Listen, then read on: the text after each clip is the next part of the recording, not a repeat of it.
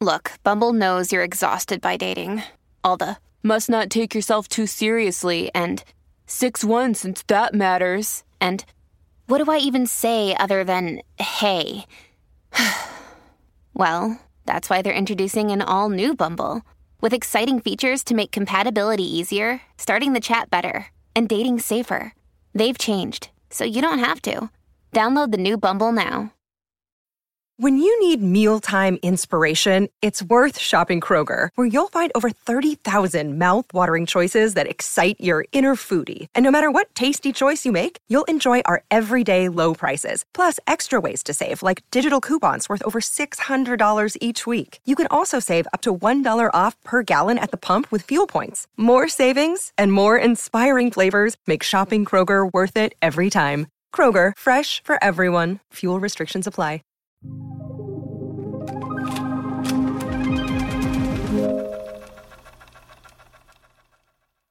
Welcome to Fuse, a Bomb podcast. 40 years ago, Bomb began as a conversation between artists around a kitchen table in downtown New York. Today, Fuse brings you into the room to listen in on candid, unfiltered conversations about creative practice. Here's how it works. Bomb invites a distinguished artist to choose a guest from any creative discipline, an art crush, a close collaborator, or even a stranger they've admired from afar. And we bring them together. No host, no moderator, no interruptions. Just two artists in conversation. For this episode, we asked choreographer Miguel Gutierrez which artist he'd most like to speak with. Without hesitation, he selected performance artist and writer Gabrielle Seville. It feels like I had your body in my world or in my reality before I guess you were actually IRL. So it's just interesting to think about that, because I think that maybe it's also just something about people that you like, or that there's a familiarity, or maybe we knew each other in a past life or something. Miguel and Gabrielle discuss their paths to artistic success, the pressures of first-generation exceptionalism, and the time Miguel memorized the choreography to the Nutcracker as a 10-year-old.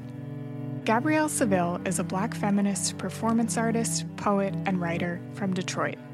She has premiered 50 original performance artworks around the world and is the author of 2 books, Swallow the Fish and Experiments in Joy. Her recent performances include Jupiter and Wild Beauty. Miguel Gutierrez is a choreographer, musician, singer, and writer. His recent projects include the performance This Bridge Called My Ass, his Madonna cover band Sadonna, and Are You For Sale, a podcast about the ethical entanglements in dance making and philanthropy. Shall I go first? Or no, you go first. No, I need to go first, because I just have to tell you, when you told me, so here I am, I'm like, okay, I'm going to teach Miguel's, does abstraction belong to white people in my class? And I know how busy he is, but it would just be so rad if, maybe he could come and we could pay him 5 cents, but it would at least be a heartfelt 5 cents or whatever. And then you were like, oh yeah, sure, I can come. And by the way, I reached out to Bomb to see if you would want to talk on this podcast. I want you to know that my heart leapt out of my chest. That felt like such a dream come true, because I have loved your work so much. I cannot even express to you how much it has meant to me. And it was funny because it all was really with that blurb, the first blurb for Swallow the Fish. My dear friend Mireille Regulus said to me, you should ask Miguel Gutierrez for a blurb. And I was like, I love Miguel Gutierrez, but why would he ever blurb my book? He doesn't know me. I was just like, are you out of your mind? And she just said, no.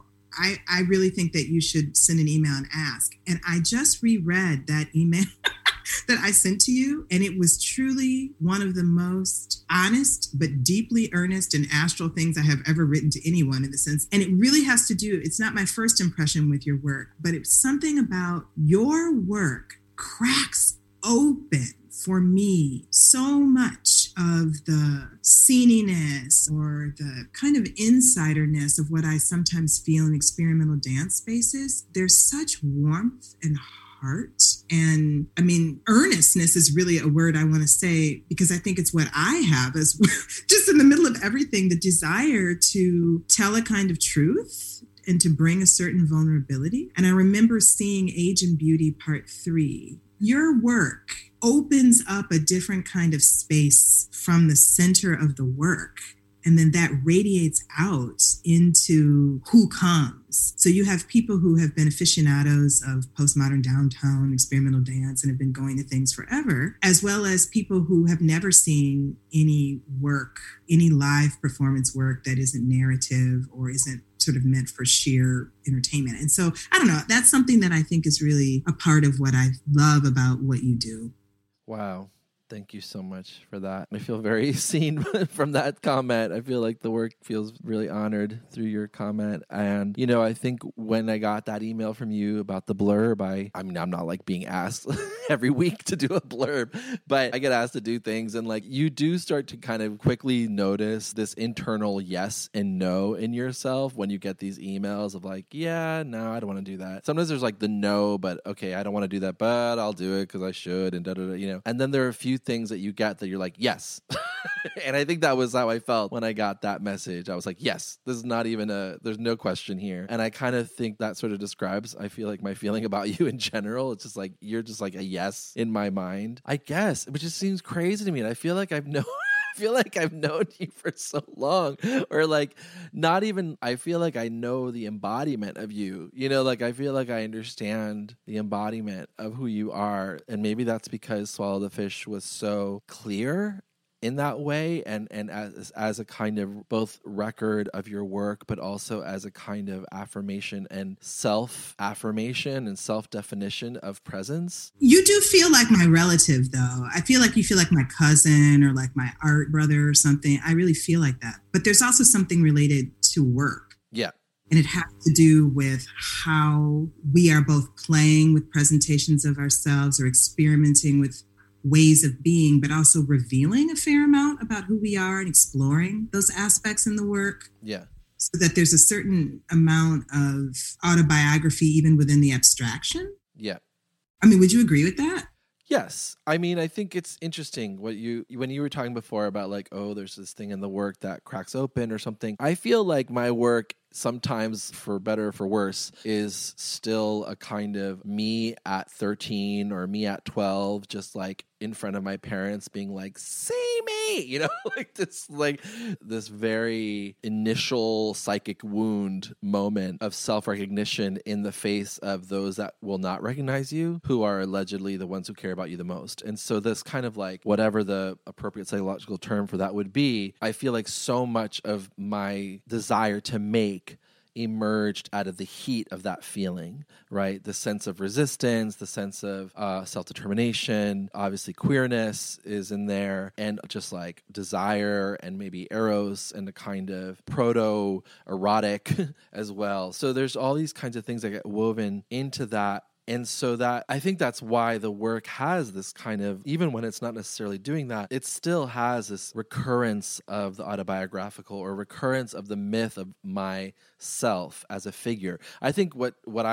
how I think of what I'm doing in the work is I think I go from that feeling, this kind of catalytic feeling, into then in some weird way making the self an object to discuss and to kind of poke at and question. And it's funny because, you know, I've heard it many times from people saying like, oh, your work is so honest, or it feels like you're really being truthful. And I really hear that and I appreciate it, but I also feel like, no, it's not entirely true.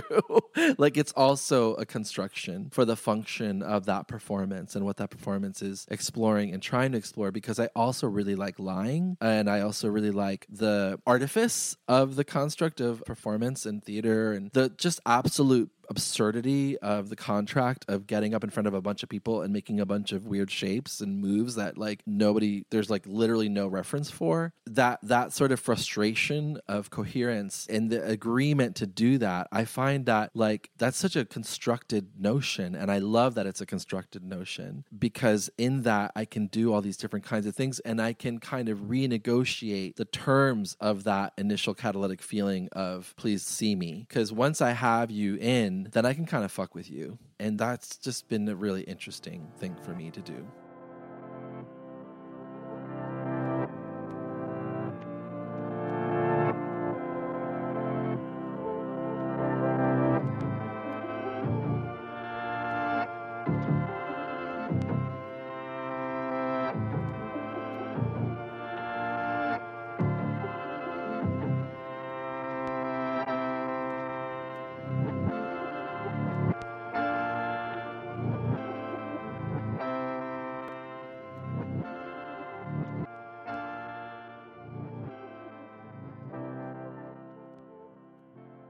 But I'm curious to know how you think about it, about this autobiographical thing.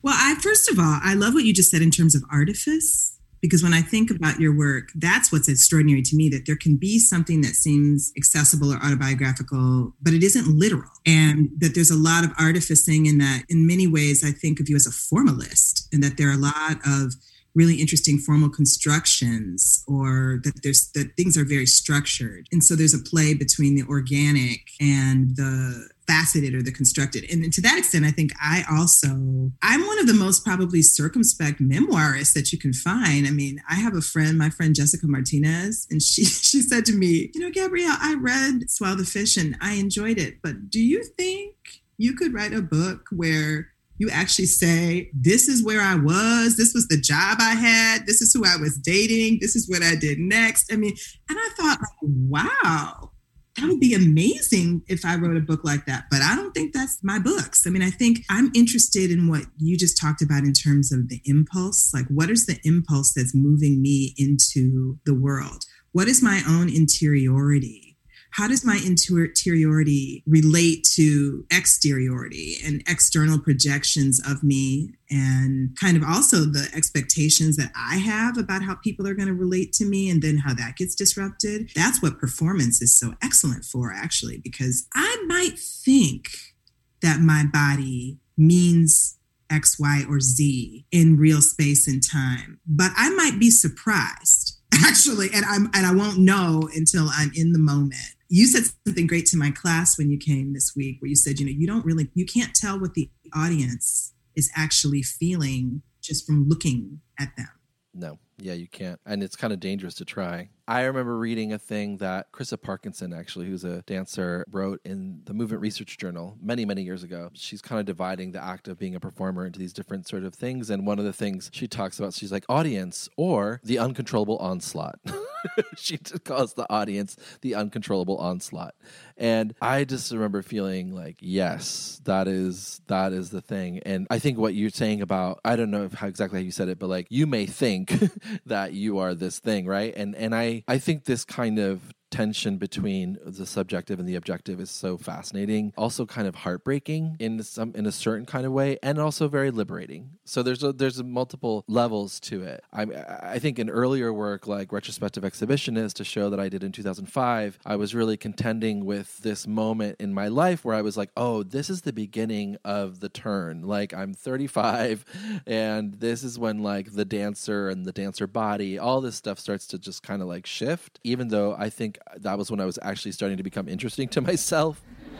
Hello. Please repeat after me. I am Miguel Gutierrez. Won't you please be defeated enemy, please? Won't you please be defeated enemy, please? Won't you please be defeated enemy, please? Won't you please be defeated enemy, please? Won't you please be defeated enemy, please? Won't you please be defeated enemy, please? Won't you please be defeated enemy, please? Won't you please be defeated enemy, please? Won't you please be defeated enemy, please? Won't you please be defeated enemy, please? Won't you please be defeated enemy, please? Won't you please be defeated enemy, please? Won't you please be defeated enemy, please? Won't you please be defeated enemy, please? Won't you please be defeated enemy, please? Won't you please be defeated enemy, please? Won't you please be defeated enemy, please? Won't you please be defeated enemy, please? Won't you please be defeated enemy, please? Won't you please be defeated enemy, please? Won't you please be defeated enemy, please? Won't you please be defeated enemy, please? Won't you please be defeated enemy, please? Won't you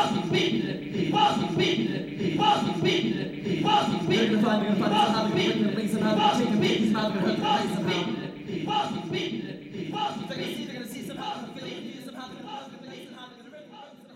One of the biggest things I was realizing and coming to terms with was just like the absolute cruelty of being in a profession where people are just going to come and judge me from this tiny little experience they have of observing me. And that no amount of sort of like, I don't know, ego or even like bio of like, look at all the things I've done is going to prevent the possibility of someone just being like, yeah, I don't know, I don't like his haircut. You know, it's like kind of like Tinder, Grindr, swipe left, swipe right. You know, it's like there's a way in which any show you go see, that's kind of hanging in the balance always.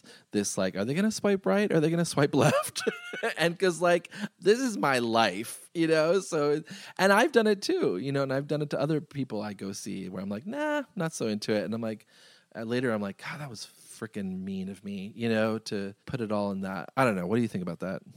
I think it's something that I talk to the students at Cal Arts about. I mean, one thing I do love about teaching there is it's multidisciplinary. So I have dancers in the room, but also visual artists, musicians, theaters, writers, etc. And I mean, the dancers, especially the undergrad ones, that swipe left, swipe right is so brutal. Yeah.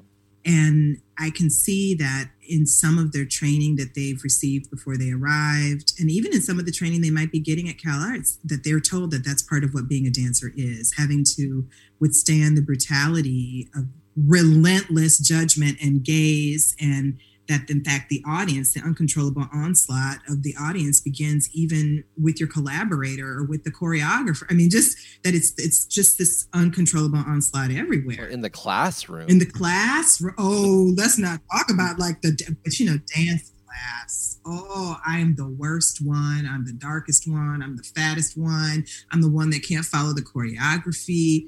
It made me so happy to hear Ishmael Houston Jones say that he's not good at following choreography. Or my friend Martine Whitehead, who's a wonderful dancer. They were just like, I can't do it. And that, I was like, that makes me feel so much better. Because if dancing is following other people's steps, then I can't do it. And it's wonderful for other people who can do it. And that's not all that dance is. And certainly that's not what performance is. I mean, although I do want to go flashback for you for 1 second. When you first said to your parents, like, I want to take dance class, I want to understand, like, how did that go? I mean, were the Gutierrez family, did you come from dance aficionados? No.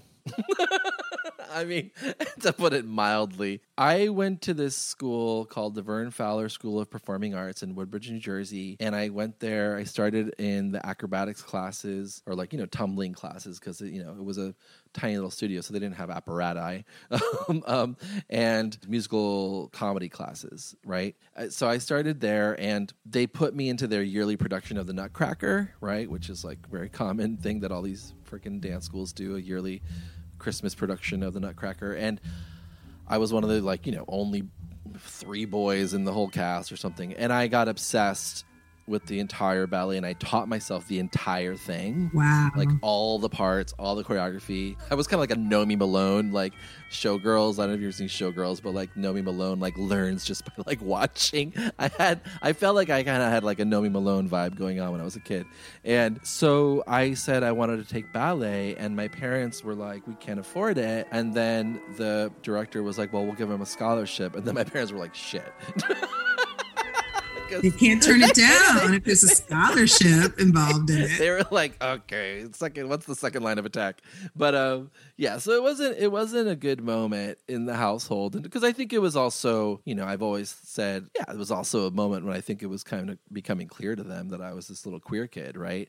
And so this was another sort of manifestation of that. Of course, I didn't know that at the time, but because you also danced, I have that amazing photograph of you in your ballerina outfit. I mean, I live, and then you do a whole piece where you talk about that, right? That's right. And Black Swans, the name of that piece, and people can see it online through Dancing While Black Journal or in my book Experiments in Joy.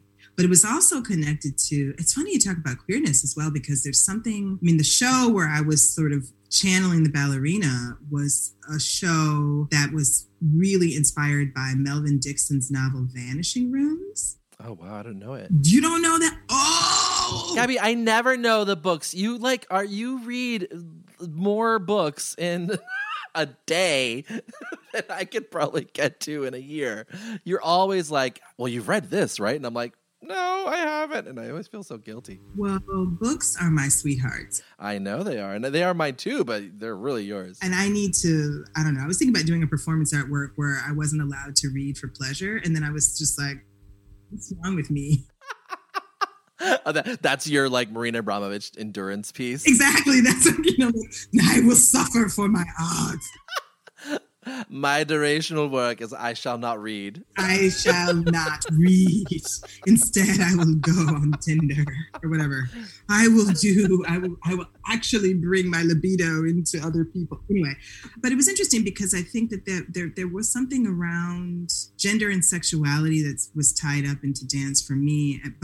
And that maybe came later, and especially that was what I was working out through Vanishing Rooms and that piece. But what I think I talk about in Black Swans, the essay, is around how very early on, even though I didn't always have the language for it, I knew that I wanted to be an artist. I knew that I was an artist, but I didn't have any models for what that looked like or who that would be. So the only models that I saw of girls who were taken seriously as artists were these ballet girls. Those girls were serious. You know what I mean? And it was like life or death. Am I going to get the part? You know what I mean? Like, am I going to get my turnout right? Am I going to be thin enough?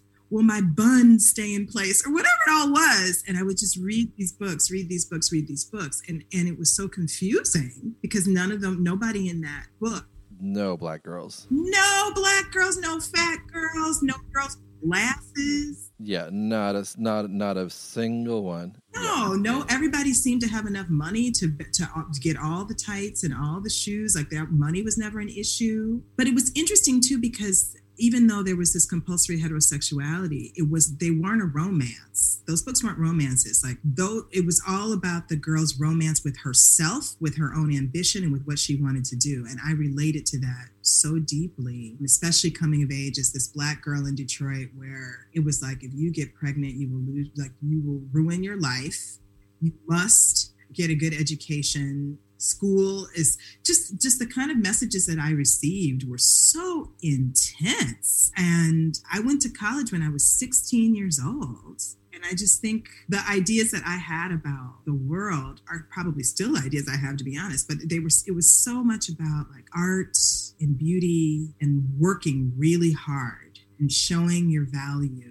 And that would be maybe how someone would love you, even though I have very loving parents. But there was something there I think I arrived with that. And this is a very overachieving, like first generation, middle class black. Yeah, I was going to say this is also deep first gen stuff because I have a lot of this too. But see, that's why I feel like there is a connection there because when I hear you talk, even though our backgrounds are so different, I feel like we are in both, like we both have some first generation stuff, but also we're in the same generation. Like some of the references, Patti LaBelle's haircut or whatever, like there's things that we know, you know what I mean? But that aren't as much in currency, or maybe they're more in currency than I think. Well, it's interesting because I also take I think I mentioned this maybe the other day where it's like that first gen exceptionalism stuff and that, I got to prove myself or, in my case, or felt very like I will know English better than the English speakers, kind of thing as a child of Colombian immigrants. And even though I remember when I was a kid learning in English class, like idiomatic expressions, and I remember not really knowing any of them and thinking like, this is what I'm not learning because I'm not from here, or my parents aren't from here. And I remember thinking like, oh my God, I'm going to be behind on idiomatic expressions on the tests. Because it's like this strange vernacular of a world around me or something. It's funny because it creates a certain kind of drive, which is both life-sustaining, but also, exhausting because of also what it's saying about a sense of worth, right? Or the kind of labor that is demanding upon you to constantly affirm your sense of worth or place. And I think it's really only been very recently that I've come to understand how overarching that narrative has been in my life. In all these different kinds of spaces. Like even when I did finally find queer spaces, they were predominantly white queer spaces. And so I was, San Francisco, like kind of punk inflected scene, which I was very kind of caught up in. But this feeling again of like, can I be seen here? Can I bring all this dorkiness of myself and my, whatever into it? Can I speak Spanish? Like just really basic things. And then, whatever, institutional affiliations, and then like more sort of fancy art spaces, feeling this kind of the imposter syndrome in those places and just thinking like, wow, I don't have the right pants for this scene. I don't have the right haircut for it. And like now I'm like, well, I definitely don't have the right body for it anymore. All these different kinds of ways in which you place these normative metrics on yourself. I don't know. That's just been, I've only recently come to really understand how much of that is sort of this almost generational and like immigrant thing, just kind of expressing itself in these fucked up ways.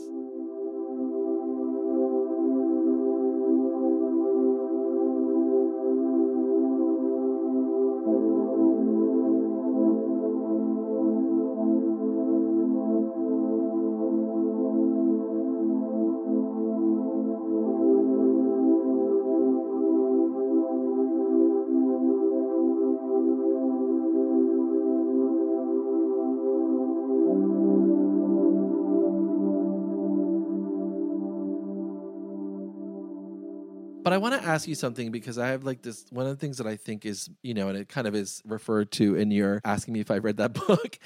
One of the things that I love about you and that it, like intimidates me about you is just like the extraordinary like breadth of your intellectual curiosity. And I feel like you're in constant active, conscious conversation with this incredible archive of references like peers, but then also artistic ancestors in multiple fields, moving between the scholarly or the purely scholarly to the purely artistic, but then between, the literary to the performative. And I think whenever I engage with you, and then whenever I think, when I go through your books, I'm just like, this is a person who's just like talking to the world like all the time, which I feel so, I have aspects of that with myself as well, but I also feel like I'm an intensely self-absorbed, often way too self-referential person. But I just want to hear you talk about that and how that, if you identify with that articulation that I just made of you, and how that, like, when did that start to happen for you, and how do you walk with that in your life? I just want to chuckle because, I'm social. That's the thing. I'm social. And this pandemic moment has just been a real trip. But actually moving to Los Angeles, which doesn't have street culture. I mean, I remember when I lived in Mexico City, I knew everybody who lived on my block. I knew the people that the taco people. I mean, I'm just social. I just talk to everybody. I'm from Detroit. And the talking to everybody began with talking to the people in books. Like the books, I talk to the books and they talk to me. I talk to the characters and I talk to the writers. I talk to the dancers. I talk to the painters. I talk to the paintings. I just think my field of sociality is pretty expansive, I guess I would say. And it makes me think of Tobin Siebers, who was actually my professor in comparative literature at the University of Michigan, although I was so shy. It was my first semester and I was in this honors comp lit class, and there were all these seniors who were talking about Foucault and Japanese modern. I didn't even know I had no idea what the hell they were talking about. And so I just shut up and listened. But as it turned out, he ended up becoming Tobin Siebers became a leading person in disability theory. Oh, wow. He writes about how a body is not just a physical body. A body can be a painting or a building. And that's how I feel about books and art, music. Just they're these organisms, and they're these vibrations, and they're these frequencies, and then they're also these artifacts of knowledge. And so that's like the general field in which I'm curious about everything. I want to know about everything, But then when it comes into the specificity of the archive of Black women's creative expression, I'm even more out of control, because I'm so haunted by so much work that has been marginalized, destroyed, ignored, forgotten about. So many of my brilliant friends are struggling. Some are still waiting for their first books to be picked up. Some who had first or second books say they might never have another one because they feel that the world is not set up in a way to support them in doing what is required to make that happen. The unwritten shadow book, my friend, is not a failure of the writer. Kevin Young makes clear in his essay, in the case of African American literature, that the forces of oppression are often to blame. While so often we're told, you know what, you just have to be strong enough. It's you. Even if the whole world is against you, even if white supremacy is against you, even if misogyny is against you, even if the criminal justice system is against you, even if the bus system is against you, it's up to you. You alone have to make it happen. You have to believe in yourself. You have to get up at 4:30 in the morning. You have to stay up until 4:30 at night. And if you individually by yourself don't pull yourself up and make it happen, well then, that's your loss. Because so many people have managed to do that. So if you can't manage to do that, well then something is wrong with you. That is the message, at least, that I feel that I have heard in the world. What I would like to say to you this evening, my friends, is that it is not you. It is not you. And in fact, it is not your loss. The unwritten book is a loss for all of us. I want to build this library of this treasury that isn't just mine, but somehow can be open to everyone, or shed light on the library that already exists and bring work back into conversation or consciousness that people aren't talking about. Like I think about the work of Alexis DeVoe, so extraordinary. And I'm like, why is not everyone talking about Alexis DeVoe? Or I just read this thing about Maya Angelou's films. Do you know that she made movies and that she was like a television producer? I mean, it's like, I want to tell everybody about all this because I think it's so miraculous that it exists. I love my blood family. I love my blood mother and my blood grandmothers. But then I think like Maya Angelou is also my mother. I claim those people so intensely, and I want, maybe this is my desire, like I want them to claim me. I want them to see me as like their daughter, and sometimes that works and sometimes that doesn't. I know sometimes there are some writers that are like, you are too intense, Black girl, get away from me. I'm just like, I know, I can't help it. But yeah, I think I love lineage. That's important to me. So yeah, that makes so much sense. I mean, I really feel like that's the thing about you. I feel like you're always recuperating the presence of the work of others, like in real time. Even in your performance, you're like, can we acknowledge so-and-so right now? You know, or like, you know, just kind of this thing of like bringing them into the room. And I just love that because it feels very discursive, as you said, like you're having a conversation, you're speaking back to this thing, which I think I do that in like a really weird, secret, like full of feeling, sometimes professional resentment kind of way. I want to be good. Is it good? I don't know. Can it be good? Okay, let me compare it to that thing. Okay, no, it's not good. You know, or it's this whole other like gross kind of thing that I don't know, probably from being raised as a cis dude. That's a question I was going to come back to when you said, I want it to be good, or is this good? Is this good? I want to ask you about, because for me, my narrative is like, I was trained to be a good girl. Trying to undo some of that is like a life work, but also to hold on to the parts that make sense. And so there's what it is to be good, what it is to be good enough. And then there are these other words I want to ask you about, which have to do with excellence and then perfection or perfectionism, and how that relates to something like technique or virtuosity in movement. Like, I think I'm trying to understand how those things work together in an aesthetic context, where especially in performance art, people can be like, well, anything you do can be your performance, you know, and it's like, well, that's true. Anything you do can be your performance, but is anything you do, is that good? Are we trying to make good performances? So, I mean, how do you negotiate those things?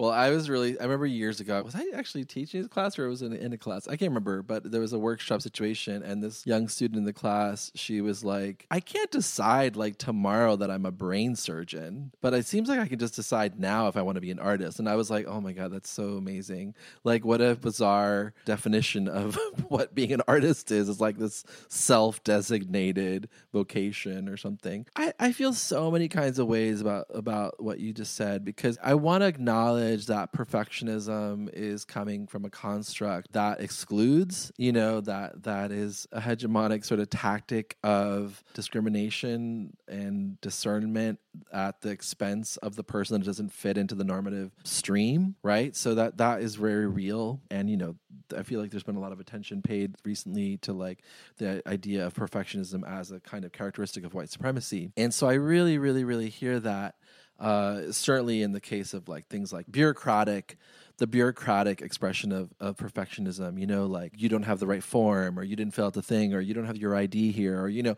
all these kinds of ways in which that idea of having your ducks in a row serve to keep down certain peoples. In terms of art making, it's trickier for me because something about trying to get it just right can be thrilling.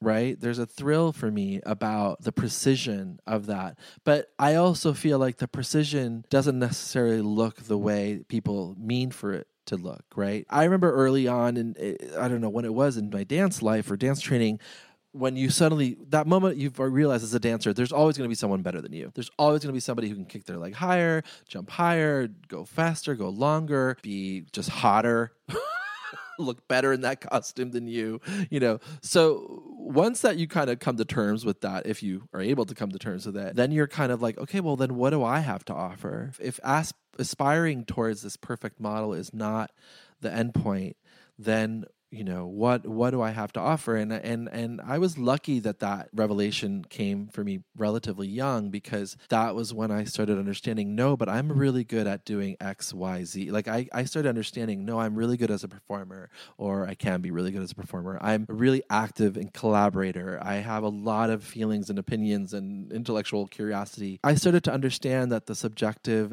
components of myself were vital to my role as a dancer and as an artist, and that these were not extracurricular or sort of to the side things. These were central. That was like a huge gift that I felt. But in terms of excellence, I mean, I don't know if it was excellence, but I just wanted to be better than someone else. I mean, it's so gross to say that out loud, but it's true. Like I would go see shows in San Francisco in the 90s when I was living there, and I would be like, that show sucks. I can make something better, and then like go to the studio and make a piece, this kind of like art as a form of revenge. And, it was like angry and like, again, self-absorbed, or sort of like, I'm really grateful for having had that feeling, and it got me to the studio and I made things and I stumbled and I did all the things that you need to do when you're learning how to make stuff. And as I grew older, I was able to transition from this sense of like, oh, I hate that person because they're better, to like, wow, that person's better than me. I want to get to know them.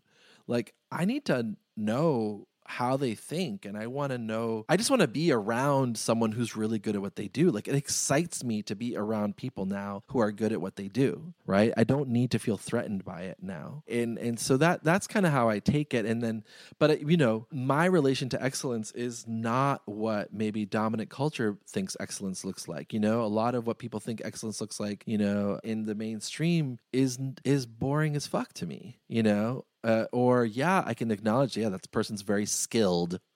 Like I can see the person has a lot of skill, but that's not interesting to me. And, around the same time that I learned the thing of like, I'm not, like someone's always gonna be better than me, I was also learning about other legacies of making. In San Francisco, I started to see, queer club performance where people like had no fucking skill as actors, and they were just getting on that club stage and doing insane fucking crazy funny things that I loved. And I was like, oh, it's not about being good at the thing. Like that was also this wake-up call of like, there's something else going on here, this trash aesthetic, or this kind of like, invitation of the corruption of the idea of virtuosity that I started to also really love. So both of those things, I felt like I kind of encountered those things at the same time, or was negotiating those two things in real time together. And that's really stayed with me. I think the last sort of piece of that puzzle was understanding something about scale, was when I understood that like you can see genius in like a closet at a house party, and you can see trash on the opera stage, right? Like the scale is not equivalent to the quality or the merit of the work at all. Now, if I've been lucky to work in some pretty amazing scales, and I'm like, yeah, it's nice to have that support. Like real nice. And I'll take it again if anybody out there wants to give it to me. But I know that that's not a guarantee of excellence for the work. And sometimes you have to be ready to handle the scale. I mean, I'm about to do a performance on Zoom. That's what we're doing now. And I'm kind of thankful that I'm going to just do it in my studio. And it's small. I haven't done a live performance now. I was supposed to do something in April. I couldn't do it because of the pandemic. So time passed. And now I'm doing something after having not done it for a long time. And I'm a little scared, thinking like, do I know how to do it anymore? Or what am I going to do? I do think for me, to sometimes not go for the big scale when you're not grounded enough in the work and what it is you're trying to do, you can really get tripped up. And so I was very lucky to, come of age as an artist in the upper Midwest when no one was looking at what I was doing. And I was able to just do stuff in my house and in my closet and with my friends and not have pressure and not know what I was doing. And still not sure always that I know what I'm doing. And it's okay because I haven't made the decision to try to get so big, so fast in terms of live art action and just keep growing and thinking, especially because writing is such a big part of what I do. Often writing about what happened helps me understand to move to the next thing. So that's a part of the process. I mean, to the idea of virtuosity, I think of Omi Oshun Joni L. Jones, who's one of my mentors who wrote theatrical jazz. And for her, one of the elements of theatrical jazz is virtuosity. But virtuosity is the bravery to be yourself. And it has to do with the ambition and originality of your own kind of gesture, your own knowing, your own possibility. And I want to be excellent at that. That sounds incredible. Do you know what I mean? Like Charles Mingus says, the genius is the one who is himself. I want that. So I want that. I feel ambitious, but it's nice to get a big grant. That's great. But I feel like I want to be a really, really, really good writer. And I would really, if I could get there, like to be able to make live performance that makes people feel what your performances make me feel, for example. Like I'm not alone. There can be beauty, and that beauty can have pain and can have wit and can have failures and can be absurd, or I might not understand every reference, but who cares? Because we're together. That for me is the kind of work that I want to make, even if at times the work is alienating and I'm awful to the audience. There's still something in it that I want them to know, like, but we're here together. It's like I'm a toddler now, but we're here together,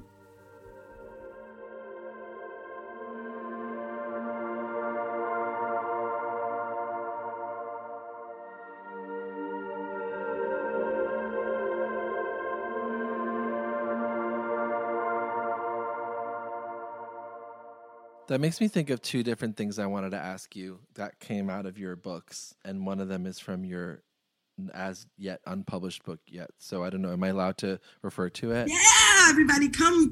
The Deja Vu 22222. So there's two things. One of them is in Swallow the Fish. Art of all kinds is not just the practice of making, it's the practice of being in the world a certain way. It's a certain susceptibility, and it's also sacrifice. The offering up of everything with only a few strings attached. The reader, the witness, the lover all have to pay attention, have to bear it with you and give it time. But even after that, they may not take you, may not love you, or even like you. It's only the giving of the making that's evidence of being alive. So that's like I want a tattoo of that, first of all, because I was like, yep, I could have written that myself, but I didn't. But it's so freaking gorgeous.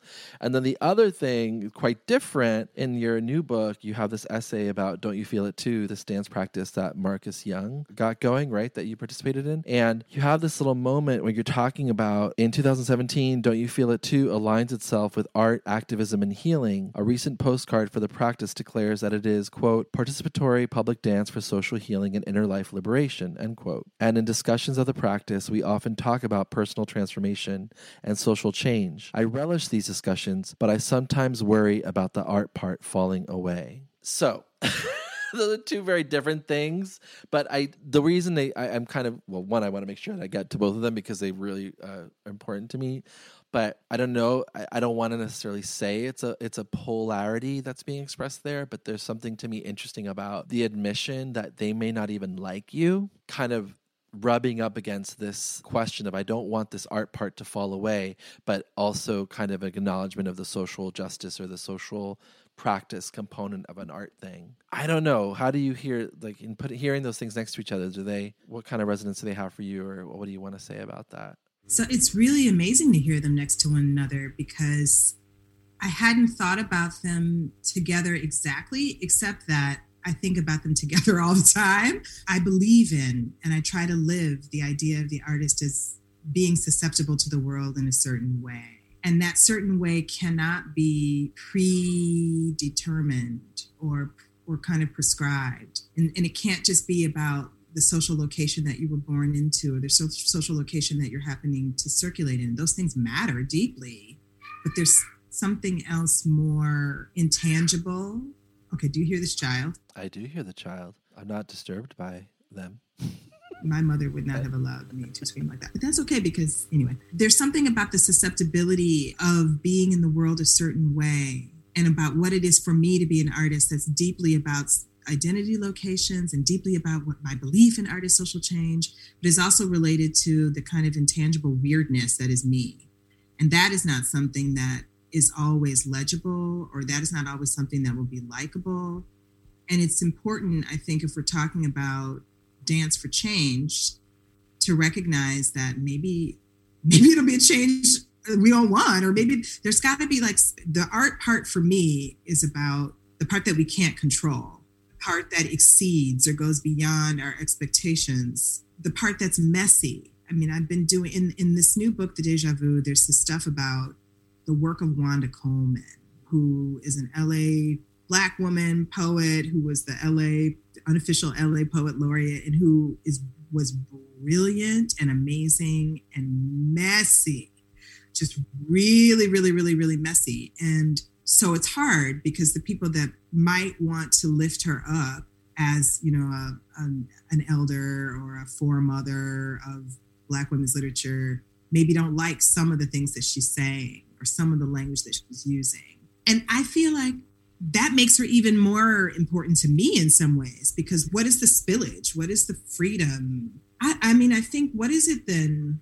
to not know for sure what the work is going to be? To me, that's also the art part.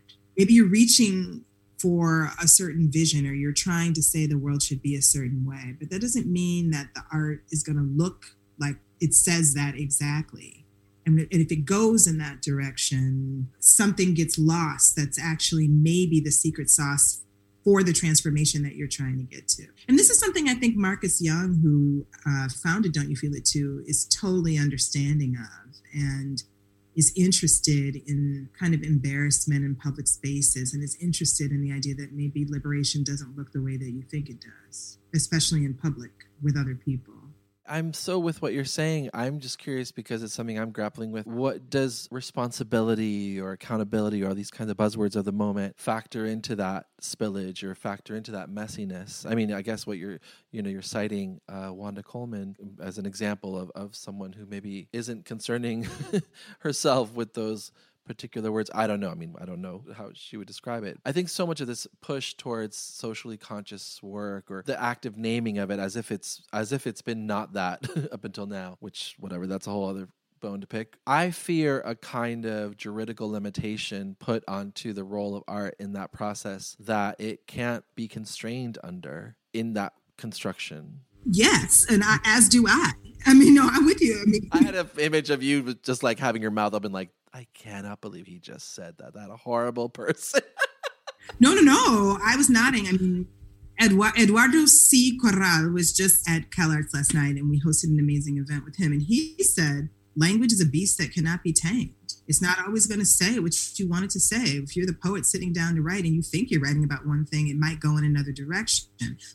So the question is your effort going to be all about trying to rein it in to make it fit the thing that you think it should say? Or are you just going to try to like hang on as best you can and ride it to where it's actually going and then discover something? That's one thought I have. I mean, the thing about responsibility is a huge one. I think it is important to consider how we can be responsible to and for our communities. I think responsibility is maybe even a better word for me than accountability, which can often feel like then now we're in a tribunal in some big circle where we're all trying to process the way. I mean, I feel like I both am really appreciative of, for example, restorative justice circles. And so I don't want to sound disparaging of that. I feel like what are our responsibilities and how can we try to really meet them in ways that are joyful, right?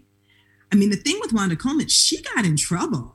She said the wrong thing about Maya Angelou, and the Esalen bookstore, which is a fantastic bookstore in Los Angeles, banned her for life. I mean, she got kicked out of African-American literary circles. So what I get scared of, it's not, I get scared of like doing the wrong thing and then getting kicked out. Getting canceled? Yeah, but I mean, because ultimately, in terms of disposability politics, who ultimately really does get canceled? You know? Is it going to be some rich Hollywood person? Really? I mean, maybe we have one or two examples of that, but at the end of the day, it feels like we turn on each other. And at the end of the day, I want to be in community with people, but I also want to tell the truth, or I also want to be able to be weird, or I also want to not fit the mold. So that to me is a huge, big tension. And art is a space then that's smack dab in the middle of that, because that becomes the field or the space where intersections of self and community, intersections of past lineages and traditions and future possibilities all come together. And it's our job to try to make things, be things, offer things that give insight and possibilities into what could be. But there's also the social pressure, like maybe you're grounded enough in your various communities that you feel you can take risks. And certainly I'm trying to take risks. I'm trying to be vulnerable.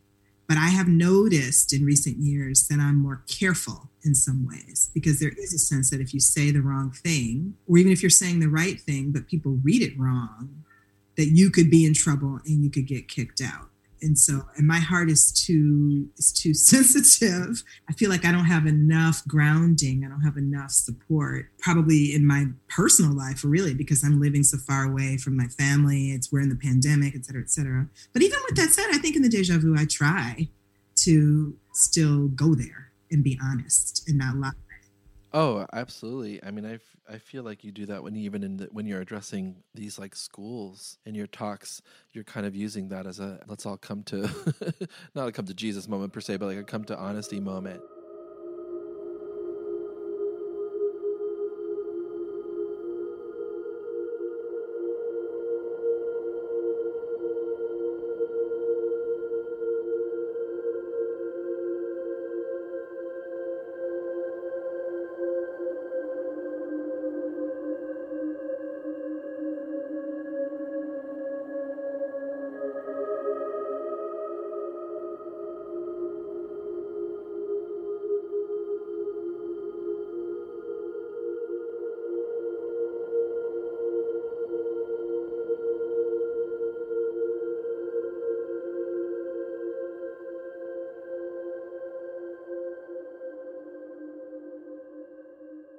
Because you work as an educator and you have worked so diligently as an educator, how does that practice inform kind of what we just talked about? Because I think I'm always in this, question with myself, like, how is institution supporting? How is institution delimiting? How is institution suppressing? Like, those are like my like constant balls that are juggling in the air that I'm like trying to tool and understand. And so I'm curious to hear what you think about that in terms of being an educator, how that supports the practice, how that frustrates the practice. Like, is there any difference? I guess maybe specifically to kind of what you just brought up. Yeah, that's an excellent question. Also, because that has changed over time. This is my 20th year as a college professor. I mean, because I started so young. And when I really think about what it was like to teach in the year 2000, before 9/11 even happened, or in graduate school when I was teaching, I was a TA for women's studies at NYU, at NYU. And then I taught my own class of African-American literature at Rutgers Newark. I was so hardcore. I didn't even know that you were supposed to give students a break to go to the bathroom. I was just like, class is 3 hours long. We need to look at this Richard Wright. I was out of my mind because I was so happy. I was like, finally, I get to be in the room and we get to talk about these things. So to me, teaching was this true space of professing what I believed in. And it was a space of sociality and bringing to life all of these people and ideas and books. And it was especially exciting for me when I was able to be with first generation students and students of color and other kinds of marginalized students who hadn't thought of themselves necessarily as scholars or thinkers. And then we would get into it. And all of a sudden they were like, well, what about this? What about that? And we'd be like, okay, we're going to break down this Coco Fusco test, or we're going to do this thing.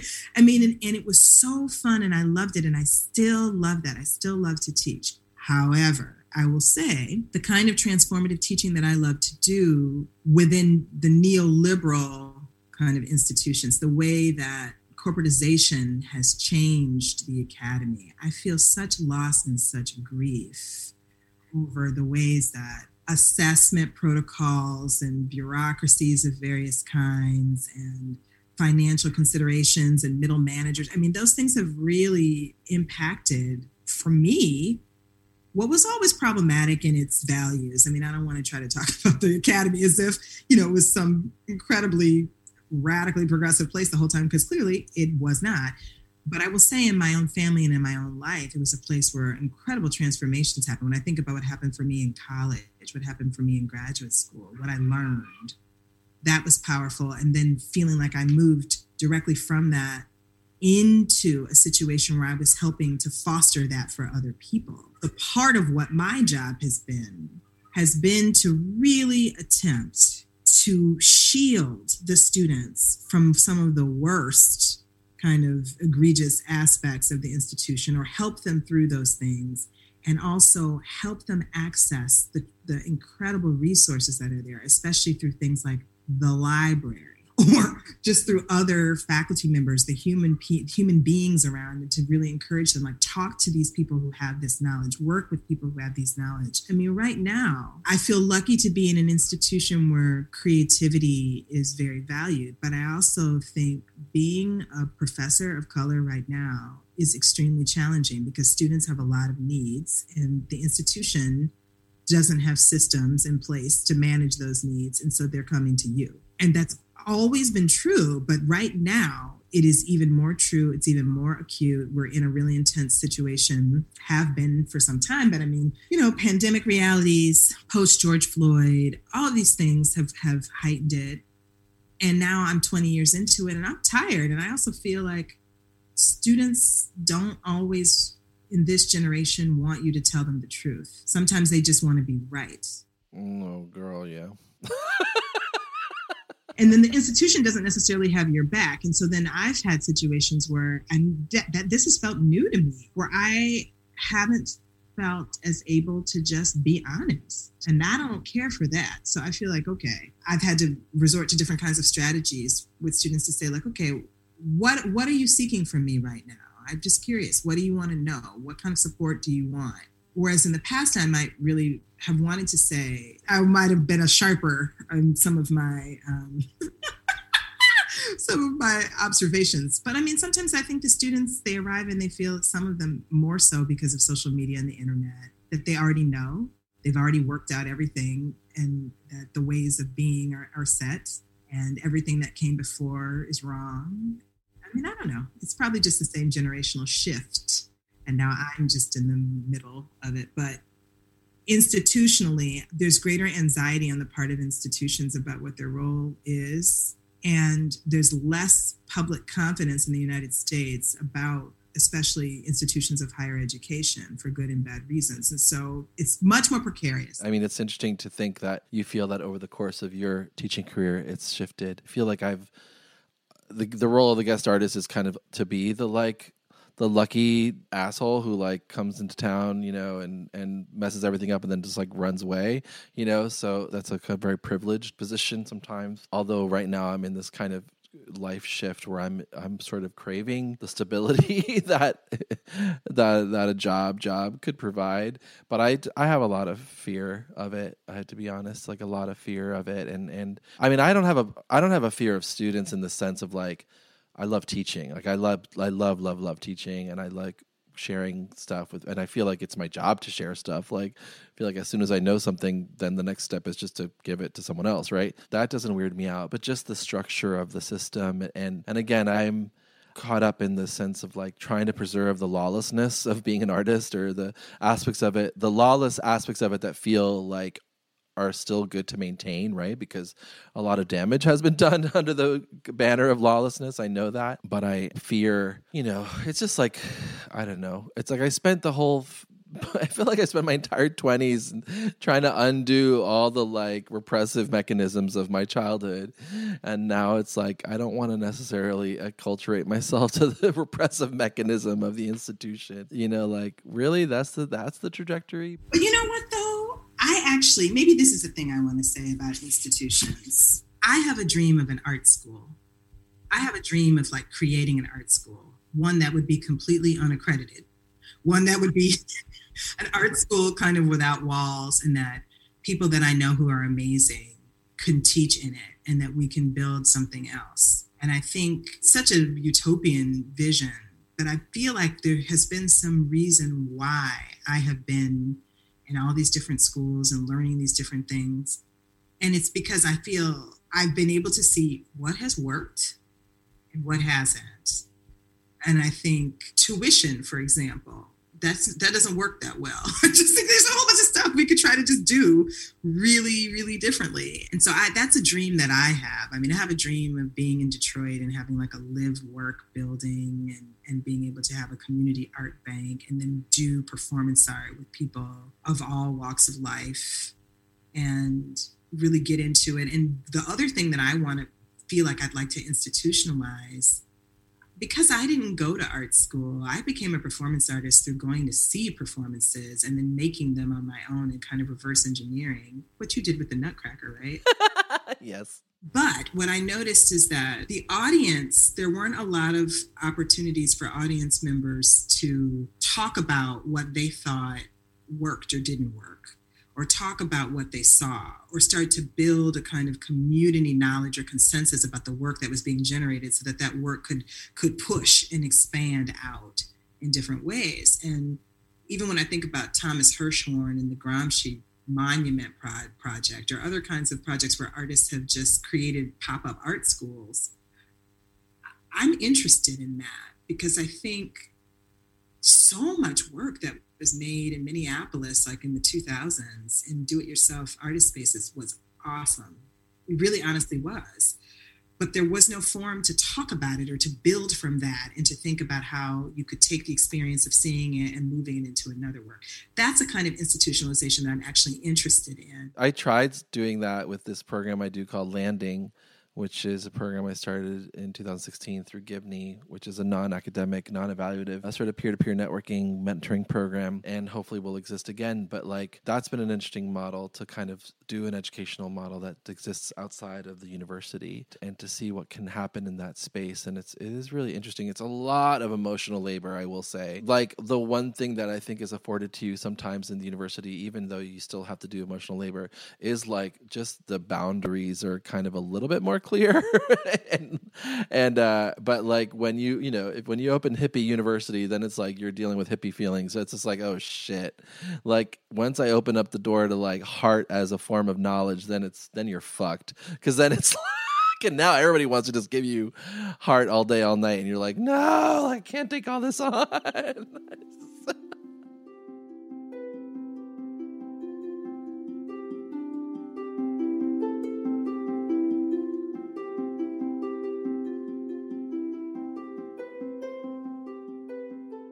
Well, my dear, my friend, my inspiration, Gabrielle, just thank you so much for agreeing to talk with me. And I just feel really lucky to be in conversation with you and all the different kinds of ways that we're being in conversation with each other. And I'm so happy we're getting to share time on the planet. The feeling is so mutual. It's been so much fun to talk to you today. We have to do it again. Fuse is produced by Libby Flores, associate publisher at Bomb. It is edited and engineered by Will Smith, with production assistance by Josh Dassa. I'm Chantal McStay, associate editor at Bomb Magazine. Our theme music is Black Origami by Jalen. This project is supported in part by an award from the National Endowment for the Arts, on the web at arts.gov. Subscribe to Fuse on Apple Podcasts, Spotify, or wherever you listen.